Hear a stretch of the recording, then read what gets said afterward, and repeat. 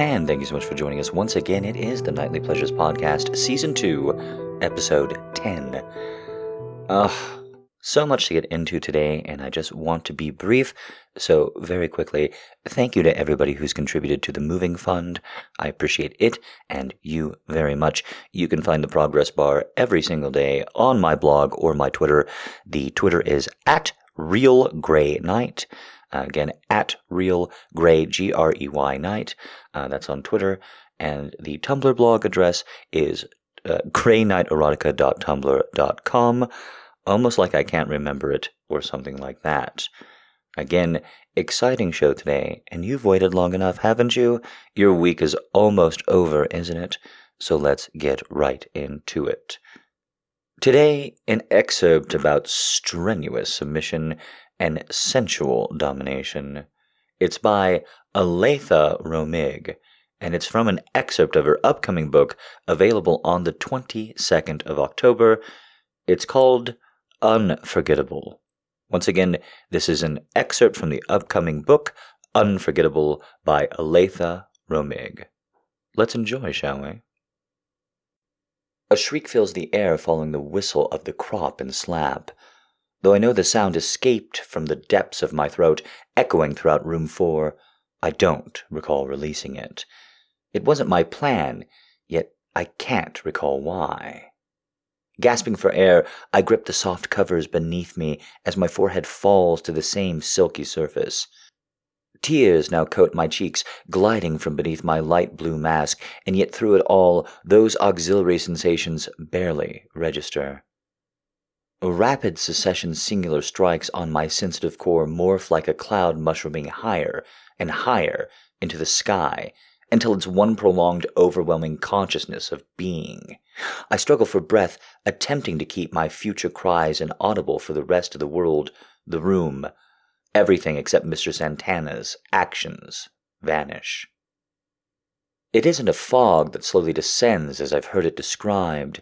The escape from reality is instantaneous, as if a curtain has fallen. The lights are out. Everything is gone. Zapping electricity such as I could never imagine streaks through my body, originating at my core, the impulses created by the strike of the crop to my tender skin flash, coursing with lightning speed in all directions until my flesh peppers with goosebumps, my skin glistens with the sheen of perspiration, and every hair on my body stands to attention. Like a lightning rod in a thunderstorm, I fight to maintain my position, to fulfill my purpose. The winds blow stronger, bending me, pushing me until my body collapses upon the bed. No longer kneeling, as I'd been told, I'm floating in a turbulent sea of sensory stimulations. I hear my heart beating in my veins, my ragged breaths, and his deep baritone timbre rumbling through the mayhem. Sure, strong hands roam across my hypersensitive skin. They are no longer censored only at my core, but caressing me, all of me. Mr. Santana rolls me to my back as he continues to caress. The room is no longer echoing with my cries of pain. Instead, the noises dancing around us are comprised of moans and whimpers, indicative of my wanton needs. Are those sounds coming from me? I can't be certain of anything until dark eyes come into view, penetrating the obliteration his punishment brought and settling me like an anchor in the center of a storm. The gleaming brown orb stared down at me as the musk of expensive cologne fills my senses and the firmest of bodies covers me. I try to hold on, to reach for his shoulders, and yet my hands are still bound above my head. Tender words begin to register as firm lips kiss my cheeks, neck, and shoulders. Lower and lower he moves, inch by inch, such an explorer in the wilderness. He investigates every peak and valley, kiss by kiss, until he stops just above my core. The eyes are black. The warmth of his body is again over me. You amaze me, Moria. You're so strong. I'm so proud of you.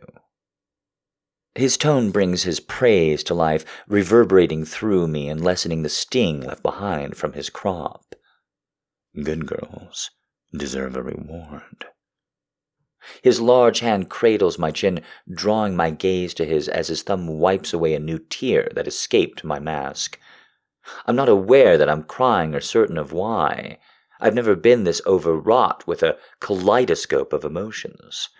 When my eyes flutter shut, I see the colors spinning, uncertain of what they mean. His voice comes back, causing my lids to open. Or this can end, if it's too much. End? Confusion cools my skin. Moria, he says firmly, this is how this works. You have the power to make this stop. Is that what you want? Exhaling, I thank the stars for his words are registering, yet my body is still too overstimulated to respond verbally. I move my head. It isn't much, a little shake from side to side, all the while my mind is yelling, even begging, for this to continue, for my promised reward. I don't want this to stop. Please don't stop. I've never been more focused on my needs in my entire life. Mr. Santana's cheeks rise. You're saying you want your reward? Yes, sir. My ragged voice finds its way to my tongue as Mr. Santana lowers his face near mine, the slight bristle of his cheek connecting with my dampened one. You're perfect. His words rumble near my ear. My eyes close as he moves down my body, lifting my legs, spreading my thighs. I feel the movement, yet my energy is gone. I'm a puppet for his pleasure, a rag doll, capable of only moving as he positions, pulling the strings. There's a warm breath at my tender core. I don't have time to register. Ah! My scream is even louder than before as his tongue breaches my folds, finding my tender, punished core. Without warning, my entire body convulses, from without and within. I've never been blindsided by an orgasm before, and yet that's what's happening. My inside clenches as my wrists fight the restraints. I'm incapable of comprehension or cognitive thought. I'm raw and primal. I'm sensations and orgasms. Time means nothing as I writhe and wriggle. Lap after lap, nip after nip, his teeth graze my swollen clit, his tongue delves deeper. Mr. Santana doesn't even slow his assault. Or is it this reward, sucking and nipping as fireworks explode while simultaneously each nerve within me whines tighter? Please, sir, I beg as the pleasure continues to build to a painful new pitch. Yes, sir, or no, sir, he says. I need to be inside you now. Pulling against the restraints, my body regains some control. Please, sir, please. I've never wanted something or someone this much. I barely register as he sits back down on his haunches, unlatches his belt, unbuttons his slacks, and lowers his silky boxers. Such as I'm watching a movie, he's there with his glorious penis in view, hard and thick, the tip glistening with his need as it grows even longer. Has delirium set in? This scene seems too perfect to be real. I can't believe the ideal specimen of a man is with me, taking me and fulfilling my fantasies. With a condom in place, Mr. Santana leans forward and lavishes his newfound attention upon my breasts. Next time, I want to punish these tits. The stripe of a crop and clamps. They look stunning with clamps as your nipples harden. Next time. Those words dominate his speech. He said next time. I try to listen and comprehend, but I can't concentrate beyond the probe of his length against my tummy as I lift my knees higher, needing him inside me. One finger, then two, expose my entrance and sink deep inside me. I let out a sigh as they bend, teasing my nerves and bringing me higher. Moria, you honor me with your tears and your wet pussy. He adds a third finger. Fuck, you're so tight. Please. My lips disappear beneath my teeth as he sinks into me. I try to suppress the shout as my neck strains and back arches. Give them to me, Moria. Let me hear your screams of pleasure. Pleasure, pain, the boundaries have become blurred. My wrists pull against the restraints as my now hoarse voice fills the room. Deeper and deeper he thrusts, stretching my punished core until we are fully connected. Mr. Santana stills as his dark eyes stare down at me. Talk to me, Moria. My head nods. His finger moves over my lips. Words. Let me hear your words. Tell me you can handle this. His head shakes. I wasn't planning. I couldn't stop. I don't know what I see in his gaze. My overstimulated mind doesn't comprehend, yet I bow my neck upward until my lips meet his. Please, sir, don't stop. I don't know what to plan or expect. I still don't. I want this. The domination he's shown shifts with his movements. Like a sad melody, his rhythm decelerates and a new slow burn sparks to life inside me. Flickering like a spark to a flame, this isn't like the other orgasms he's provided. This isn't even like the pain he's given me. In some unattainable way, it is pain he's sharing with me. It's sensual and poignant. I feel it in my core and my soul. Mr. Santana takes as he gives. I lose count of all the times he brings me to ecstasy. And while none are as earth-shattering as the first, and my bruised core is exhausted beyond my wildest imagination, I don't want it to end. At some point, he releases my wrists. Multiple times he replaces the condom. No longer face to face, he moves me in ways I've only heard about as he continues to take me, or maybe use me. I don't know which it is, and ashamedly, I don't care. It's more of a connection than I've experienced with anyone in my entire life. This experience is everything I imagined, and more. A peaceful bliss settles over us until, just before I try to sleep, I realize that I don't even know his real name. Or he mine. And here's hoping you enjoyed that piece. Once again, that's an excerpt from Aletha Romig that is from her upcoming book, Unforgettable, October 22nd. And surely, after such an unforgettable excerpt, you are very interested indeed. Now, it's the original piece. It goes by the name Lady Priestess, and a lot like the previous piece from last week, it was heavily requested by you. You guys want some more M-sub? You guys want more intimacy? Well, what you request, you tend to end up getting, at least if you're patient. So, here it comes, a piece called Lady Priestess. You know, I would do anything for you. Anything.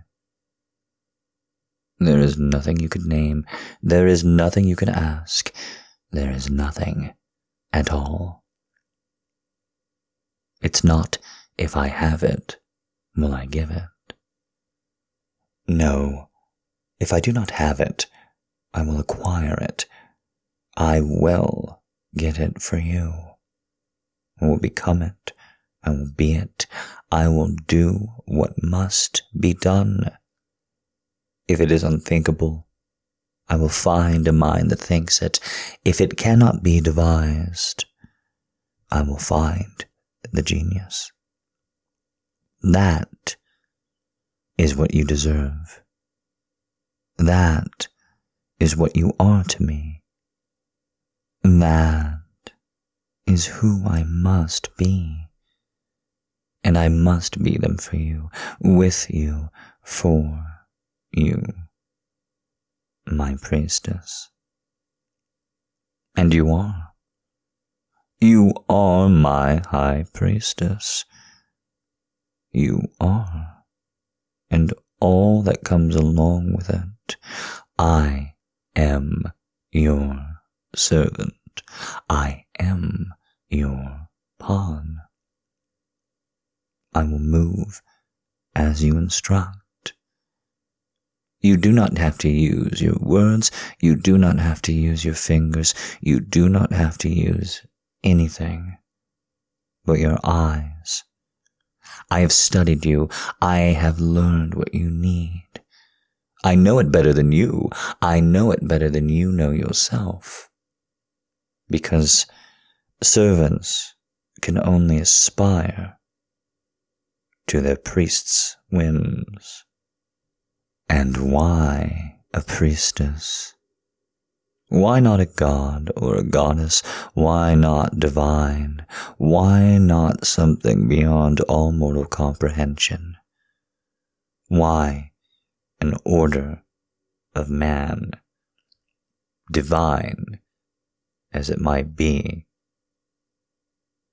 And the answer is simple. The answer is simple. I am failure. I am flesh. I will only let you down. But in this Congress, in what you and I can make together, in our worship, that can be perfect. That can be worthy of you, even if only for a moment, even if only in a perfect moment. Because, you see, I feel it, I need it, as my hands move over your body, and I begin to open. I begin to leaf through the book of worship, the manuscript and codex and testament that you are. I want to open you. I want to spring towards that perfect passage.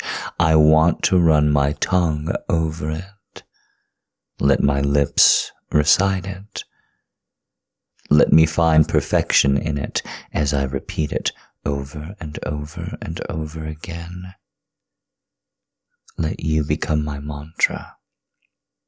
Let you become my divinity. And let me become more divine by approaching you, by showing you rite and sacrament, by showing you peace and need. You are my tranquility. You are my hope. You are the thing that keeps me going. And you guide me as you must guide me now. You are my high priestess, and you must show me worship. You must show me that I must sacrifice and the comfort that I may get from it. You and only you. Won't you take this poor, suffering fool, chaste and caste and religious, and draw him in? Bring him up with your fingers, put them on the back of his neck, and pull him down. You say, as the priestess is high and looks down below, so too, if you are too tall, do you need to be brought low? The air is more poison and thin up above, you say. Come down here, you say. It is wrong to be alone up there, you say. and you push your lips against mine, and you part them, only for a moment to close them again. You do not want to invite me too quickly, not into the sacredness of your mouth. There, you tell me, isn't that better? Isn't that nicer? I nod. I will follow your worship. I will follow your command. I will follow your instruction. I will follow your eyes. I cannot resist from gripping you, my hands at your side, digging into your flesh. You are my worship. You know it. Your eyes sparkle. They are joyous even without a crack to your lips, even as you tease mine.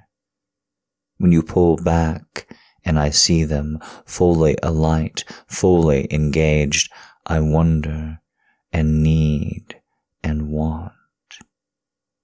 You tell me to sink lower, but without words this time, you pull me down. Your pinky tips dig into my shoulder, and I sink. I fall inches and inches, and then I'm at your navel. You cup your fingers into my hair, and you pull me in against it. I am not to kiss it, I know. My lips rub against it, first directly, and then, as my head shifts and tilts to the left, and you make it clear you wish to hold me. You wish to have your hands on my cheek. You wish for my other cheek to rest against your sternum. You want the heat of our skin against one another. You are my high priestess. You will get what you want. You show me how to worship here by holding me. It is too long, a minute or two. I start to feel the sweat mixing between us, against us, and sliding down my face, your sternum, your soft belly.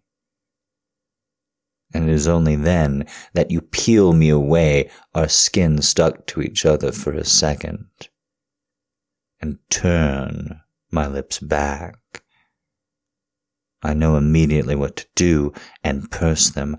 I kiss as you guide me, and I take up the small droplet of sweat. And then you tilt my lips upward just a fraction of a centimeter, so that I can kiss and take that sweat from you too.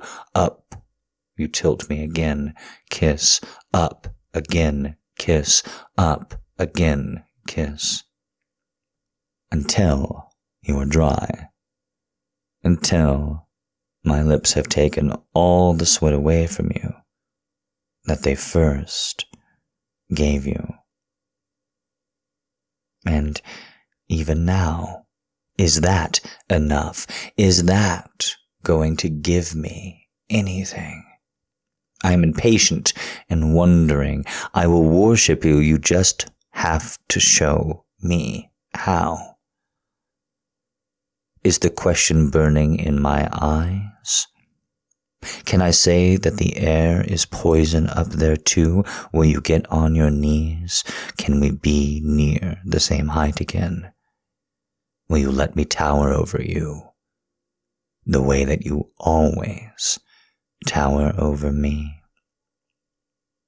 No. Now your fingers run from my forehead down through the back of my hair, creasing it.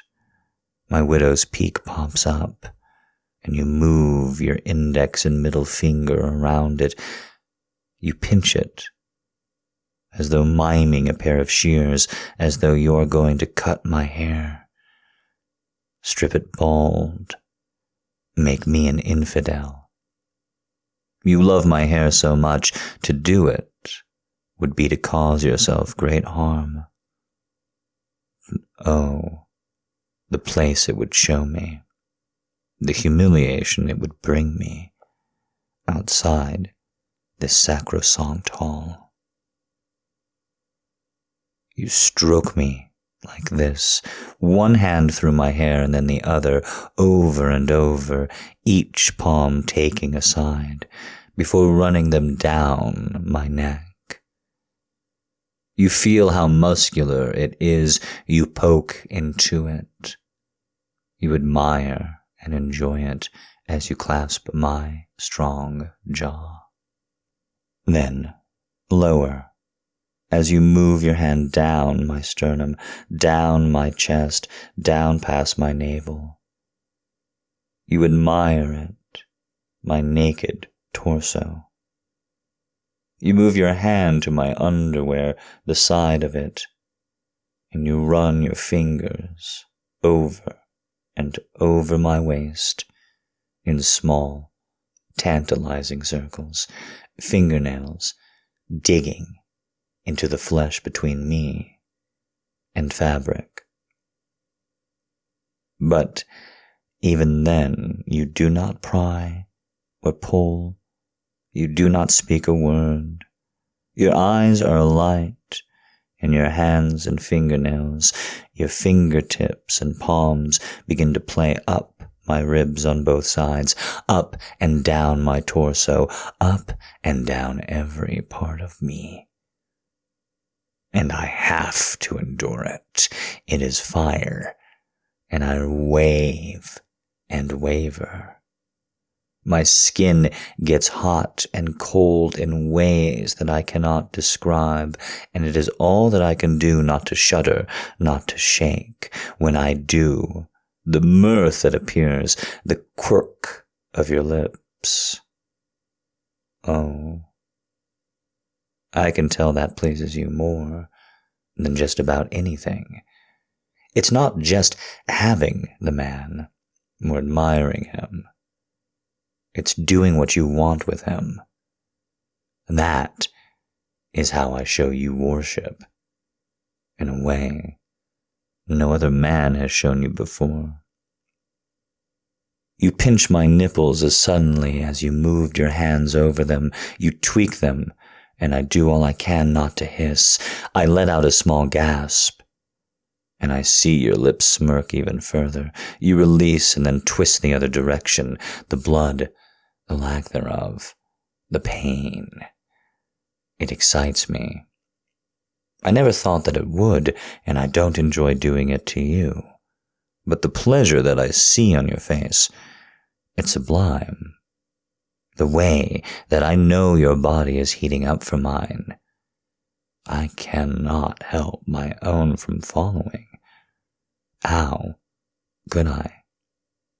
And yet, there's still even more to you that I want, that I need, that I have to have. And the only way to get it is to give you everything. And so I wait, eyes patient, blue and vibrant, on yours. Then you pull me down. You use the leverage and the pressure on my nipples to pull me in towards the ground.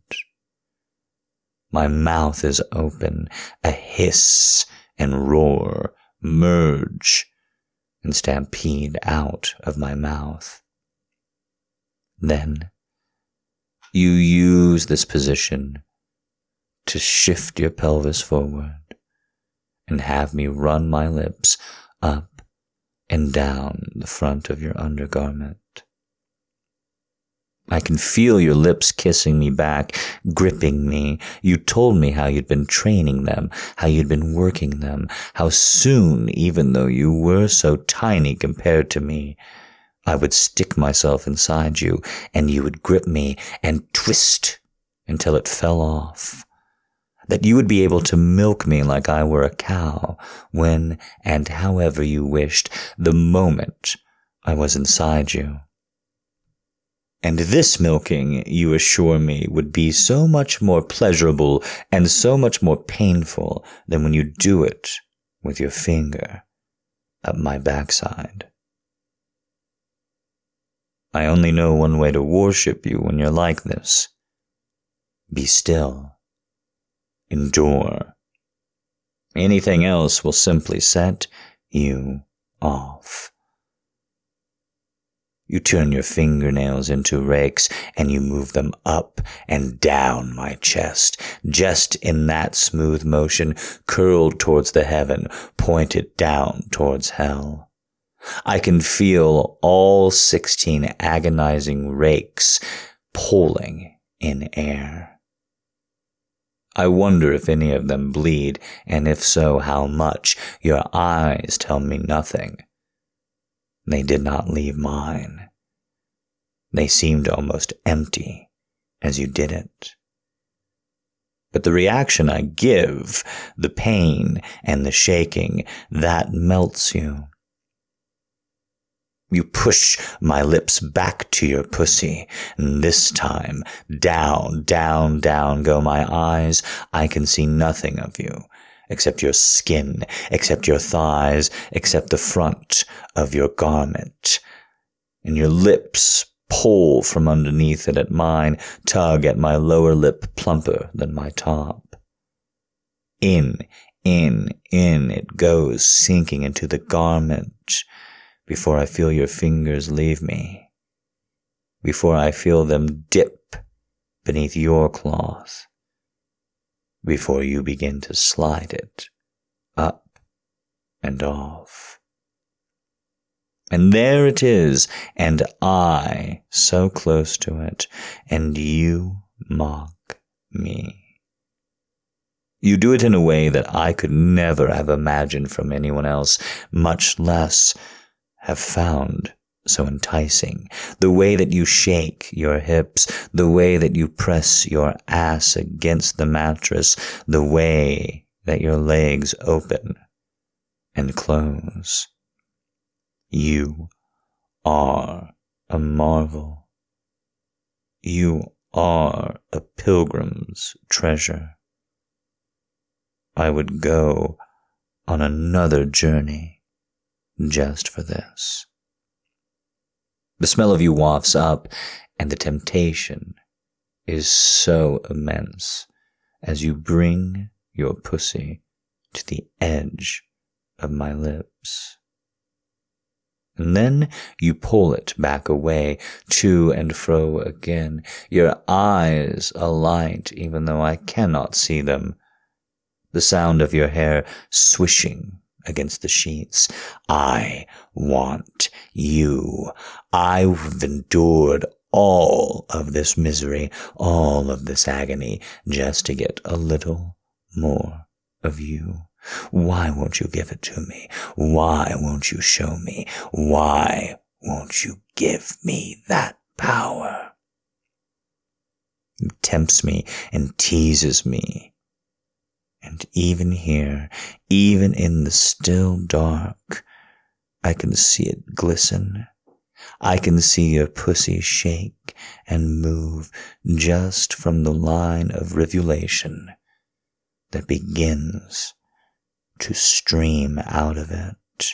You are my priestess, and I will worship you like the greatest lady in your God's court.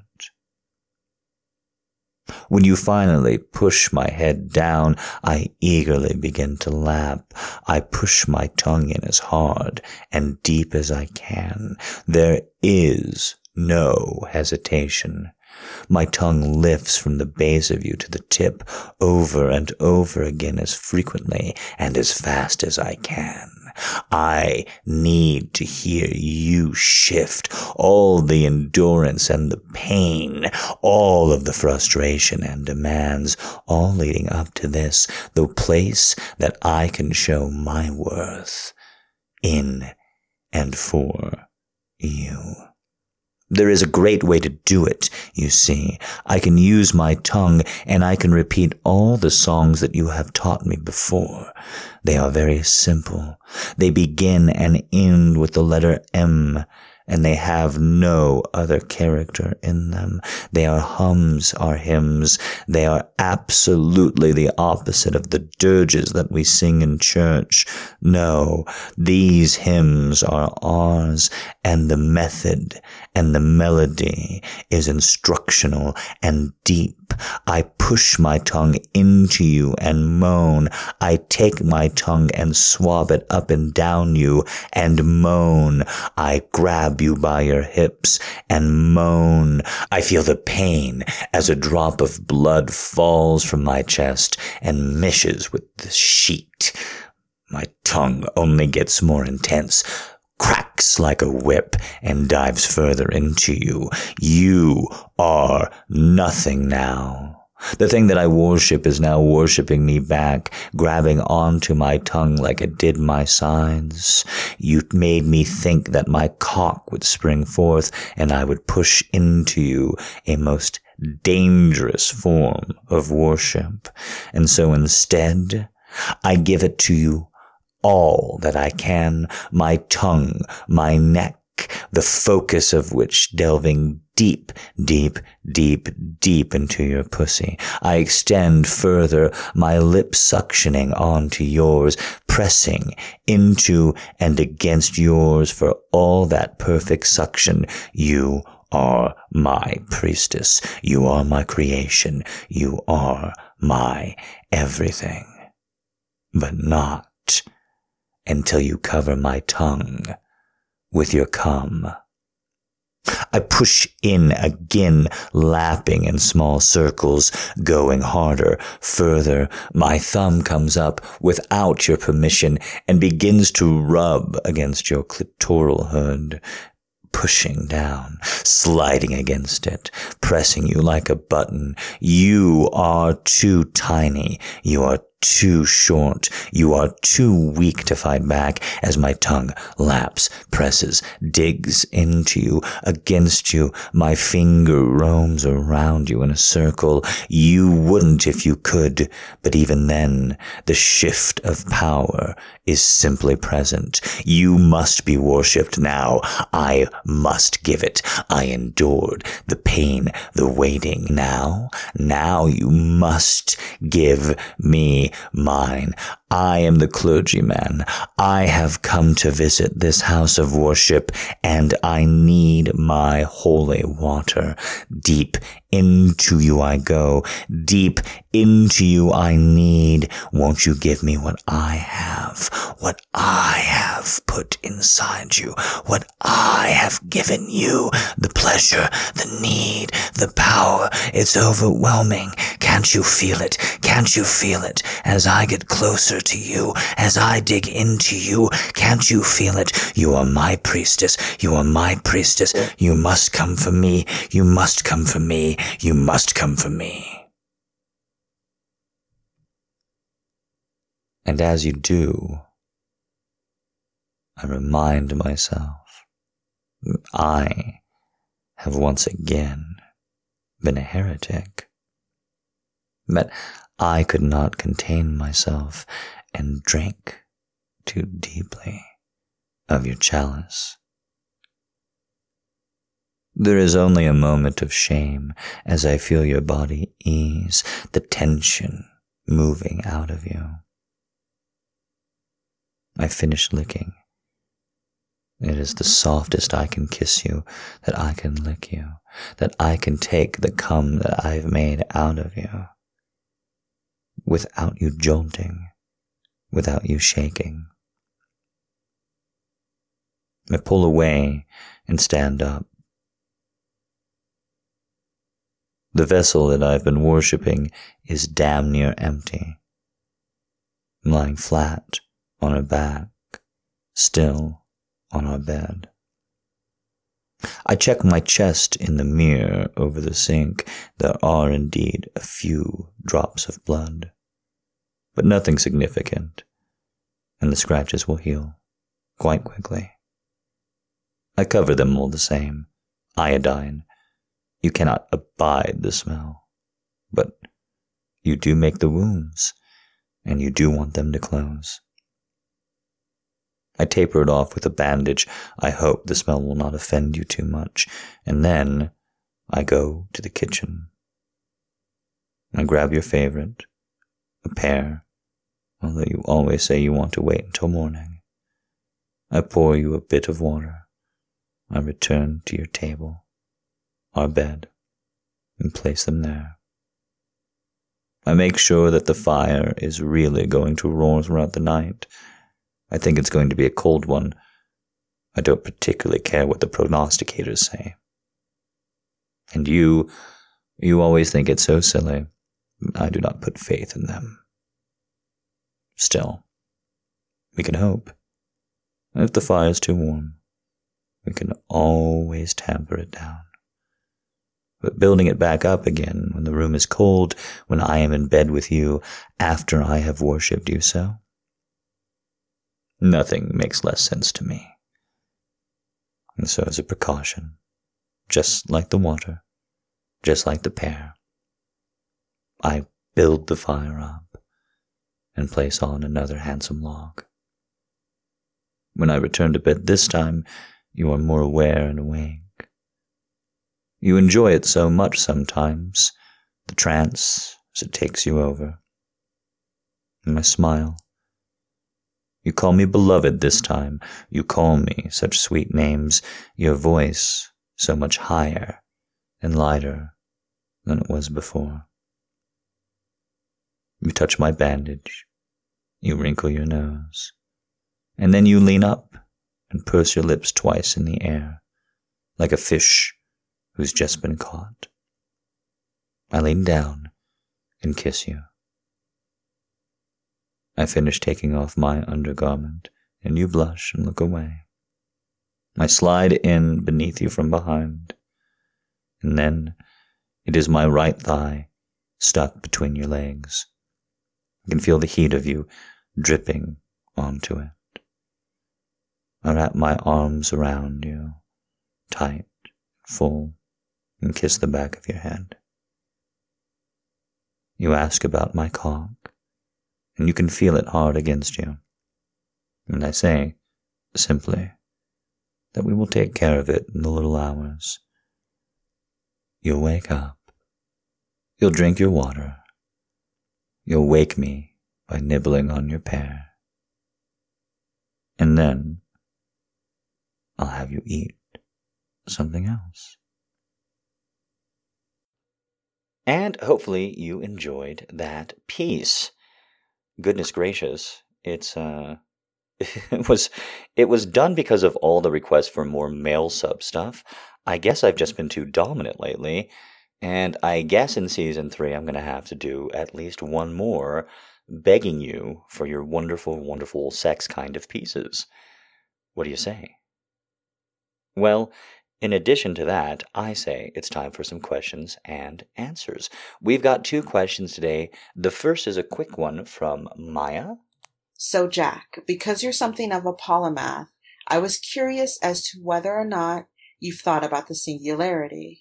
Do you think that it's something that will actually happen? And if so, what sort of timetable do you think we're working with? Well, thank you very much for calling me a polymath.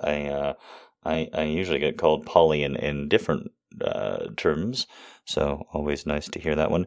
I'm blushing a little bit because I certainly don't consider myself one, but thank you. I know it's a big compliment.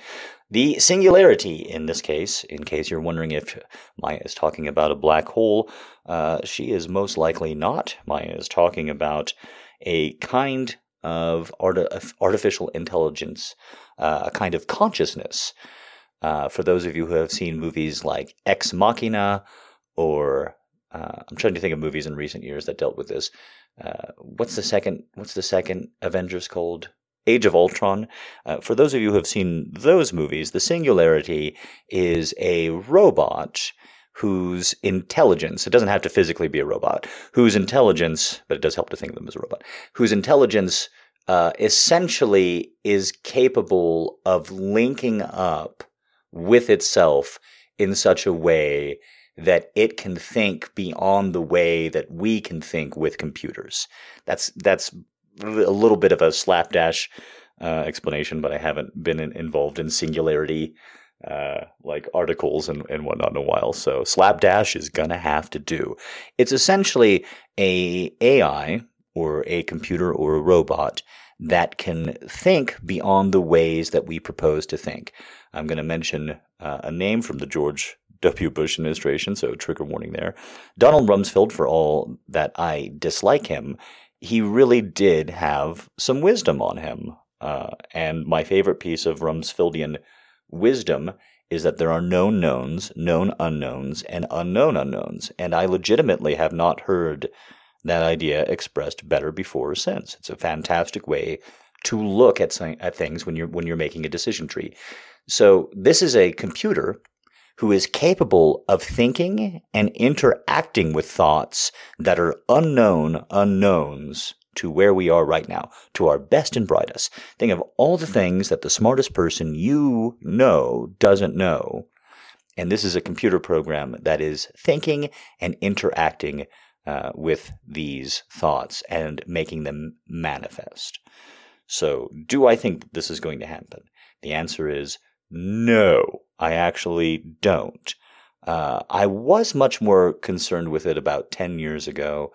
I was really convinced, truly convinced, that by 2020, we'd have something called level 5 driving. And I'm hardly the only one. Lots of billionaires invested in this, lots of governments, lots of NGOs invested lots of money and lots of research and lots of talent. Basically, all of Uber is an experiment. There's a whole company that's basically just Alphabet/Google called Waymo. That's an experiment in this. And I'm not going to get too far into it because I've already gone down a real nerdy rabbit hole talking about this. But basically, we thought that we were going to get cars that could drive themselves better than people by now. A lot of people did, and I'm one of them. I really did. And I'm utterly shocked that we are so far behind level 5 driving that really what we have on the road in Vegas, what we have on the road with Waymo, what GE and Ford are looking to produce in Florida, are really level 3 or level 3.5 if you want to be like cutesy about it. That's insane to me. And the ability to drive a car is pretty hard. So that's the first, or pretty easy compared to making an AI that can think about things that we can't think about in a way that actually involves cognition. So that's the first little bit of, well, gosh, that seems like we're not going to quite get there. The second strike against singularity fear for me is that we almost seem to be further from a model of consciousness, whether or not we're talking about AI or just human beings, than we were 10 years ago. It truly seems, from a layman's perspective, when you read about models of consciousness and why they're not accurate or why they fail in any kind of model, whether it be psychological, whether it be philosophical, whether it be AI and computer programming, it's really quite intense. And I keep coming back to this question, probably because I have a cat, but do you think in your lifetime we are going to be able to mathematically simulate the cognition of a cat? Not the IQ of a cat, not the behavior of a cat, but do you think that we'll come up with an algorithm that can reliably facilitate the cognitive curiosity of a cat? Do you think if we took that algorithm and we put it in different robot bodies that did not know that they were supposed to be cats, that they would then use those robot bodies in the way a cat would, a cat's cognition would? Or are we going to have to program every robot body in the future specifically to do that thing? And as I look at the model of consciousness and the complications that keep arising with any kind of consciousness, cognition, much less sentience, and the singularity does require not just intelligence, not just cognition, not just the ability to problem solve, but it requires consciousness as well. It requires sentience as well.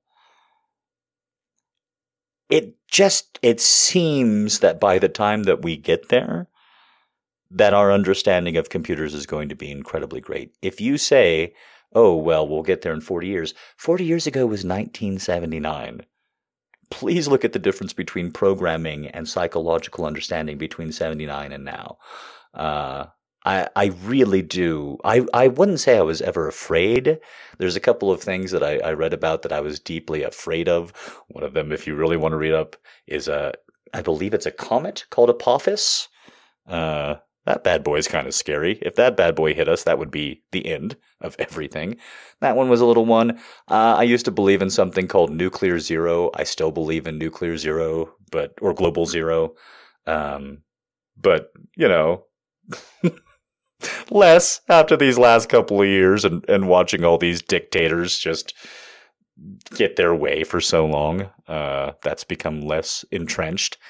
I don't mean to keep talking on too much about this, but you hit a real interesting point. So thank you for it, Maya. That is way too much thinking and way too much explaining about the singularity. Thank you so much, Maya. We have one more series of questions from Kendra. Hey, Jack, this is Kendra. And first I wanted to say thank you for the awesome content that you put out. You're very welcome. And I actually have 3 burning questions. The first one is, who is your favorite comedian and why? My favorite comedian overall that I go to, because people know him internationally at least, is Eddie Izzard. It's been 20 years since he released Dress to Kill. I think Dress to Kill is still relevant. I think it's still funny. I think it's still sharp. And he's just overall very funny and a very enjoyable man. I've enjoyed his serious acting. I've enjoyed his funny acting. I like Eddie Izzard a lot and kind of in the bag for him. Wendy Lieberman. I'm so bad with names. Wendy Liebman? Probably Liebman. I probably just accidentally committed some kind of anti-Semitic hate crime. So apologies there. Wendy Liebman or Wendy Lieberman? One of the two is probably, along with Robin Williams, would be the 2 comics that I emulated the most. I never really tried to make a go of a comedy career, but I did try stand-up a couple times at open mics and shit, 5 minutes, you're tight 5, yada, yada, yada.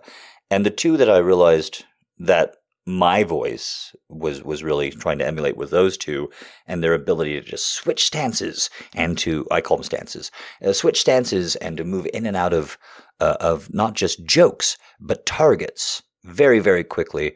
Wendy Liebman, look her up sometime. She's just an uncelebrated Shaolin master of banging out jokes. And everybody knows Robin Williams, so look her up. Oh, Kendra, where'd you go? The second question is, how did you go about finding your voice as a Dom? And the third... Wow, that's... what a great coincidence. Okay, so how I found my voice as a Dom. So the first experience I had with BDSM, I've talked about this elsewhere, but briefly, I was with a gal, and she's just like, hey, I've got this plastic piping. I want to call it PVC piping, but people always correct me and I'm dyslexic. I have this plastic piping and this duct tape. Can I bind you with pipes and ducts and duct tape and we can have fun? And I went, yes.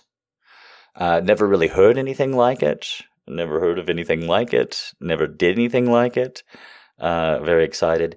And then she got me in my underwear and on my knees, and she got the pipe through, and then she's like, okay, now that you're all ready, I'm going to go get a glass of water. And then she was gone for, over 5 minutes. She really drew it out.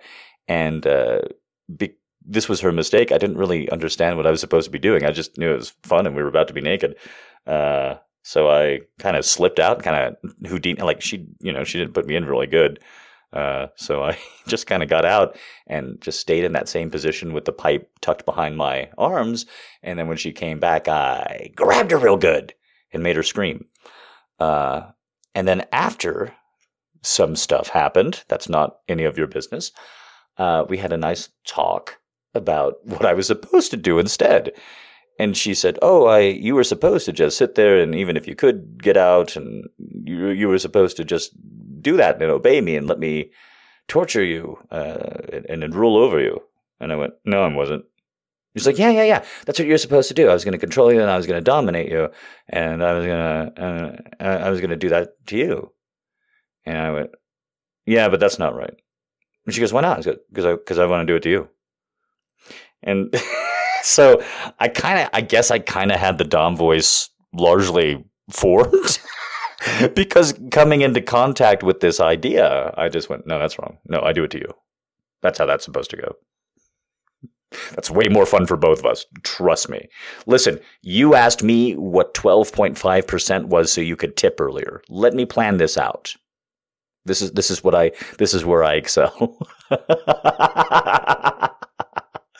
I had a conversation with another erotic audio lady. This is years ago, 4 years ago or so at this point, and she teased me mercilessly. I stopped talking to her because she was always quote unquote teasing me, because she would say stuff like, "Oh, I want to get sex so bad. When I want someone, I want to fuck them, and I can't even keep my hands off them." And I'm much more. I take a lot more pleasure in making someone wait, in giving them 80% and letting them know that I'm holding the other 20% back for funsies, for kicks. I do it that way, and I really enjoy it. I do. I have a great deal of fun. And how did that come about? From the initial knowledge that this is how I wanted to have sex after being exposed to it. That, I tell you women all the time, and I mean this, I take bits and pieces from all of you to use against the rest of you. Really and truly, it's just that simple. It's like a video game. Some of you drop items that help me fight other of you. It's ridiculous. Not any individual woman has the secrets of the universe, but if you just, if you listen to what a woman liked and why, and you ask her some questions about that, it may just open up some doors. And so that's pretty much how that went. Last question, because I keep getting way too tucky. Question I have is, what's been one of the most important things that you've learned about yourself this year? Ooh. I'm really excited to hear your answers, and thanks again for everything you do. Well, thank you so much, Kendra. What a great question to close it out on. I'm just trying to buy some time as I move my mouth while my brain is going without it. Hello, this is Jack's Mouth.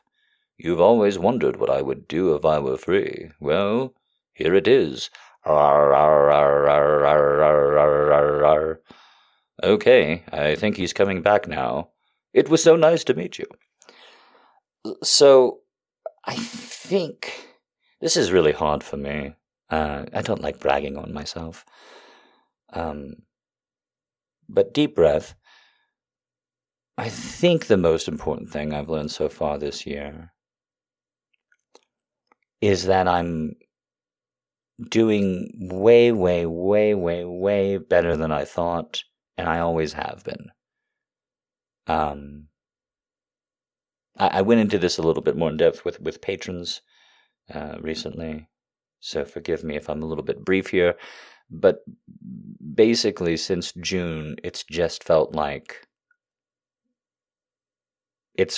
everything's just falling into place, even though nothing's gone particularly well for me. I've dealt with all the difficulties and frustrations of this period, I think, pretty well. I'm pretty rough on myself, grading in those categories. Things have not been easy, or smooth, or cheap, or bountiful in 2019 at all. And I've just, especially these last 4 months, since I took some medication for my body, have mentally and emotionally been swell. The last 100 days have been, however grumpy I've gotten, or frustrated, or short with all the world events going on, or political events going on, or personal stuff, I felt good. And all my life, I got put in a corner and insulted and demeaned, maybe rightfully so. I don't know. Doesn't feel like it. For my temperament not being what people thought it should be. For my reactions being definitely over the top and definitely self-serving and selfish. But I am beginning the process after these 100 and some days of accepting that person that I've been this whole time, to some degree, wasn't me. And some to me was just constant fatigue and illness, day to day, while still having to do all the things that somebody who's not sick or ill got. And a large amount of my reaction seems to be just the frustration with the world at large, but specifically people close to me that I trust and love, just not seeming to hear me when I say, I need special consideration, I need your patience. But now that voice is not nearly as angry. And when I don't get it, it doesn't feel like I'm being slowly pushed off a cliff.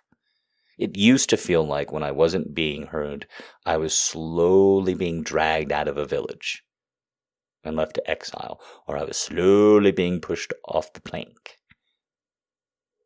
by people going, we love you, and we know you can do better. Okay? That's what this is. All right?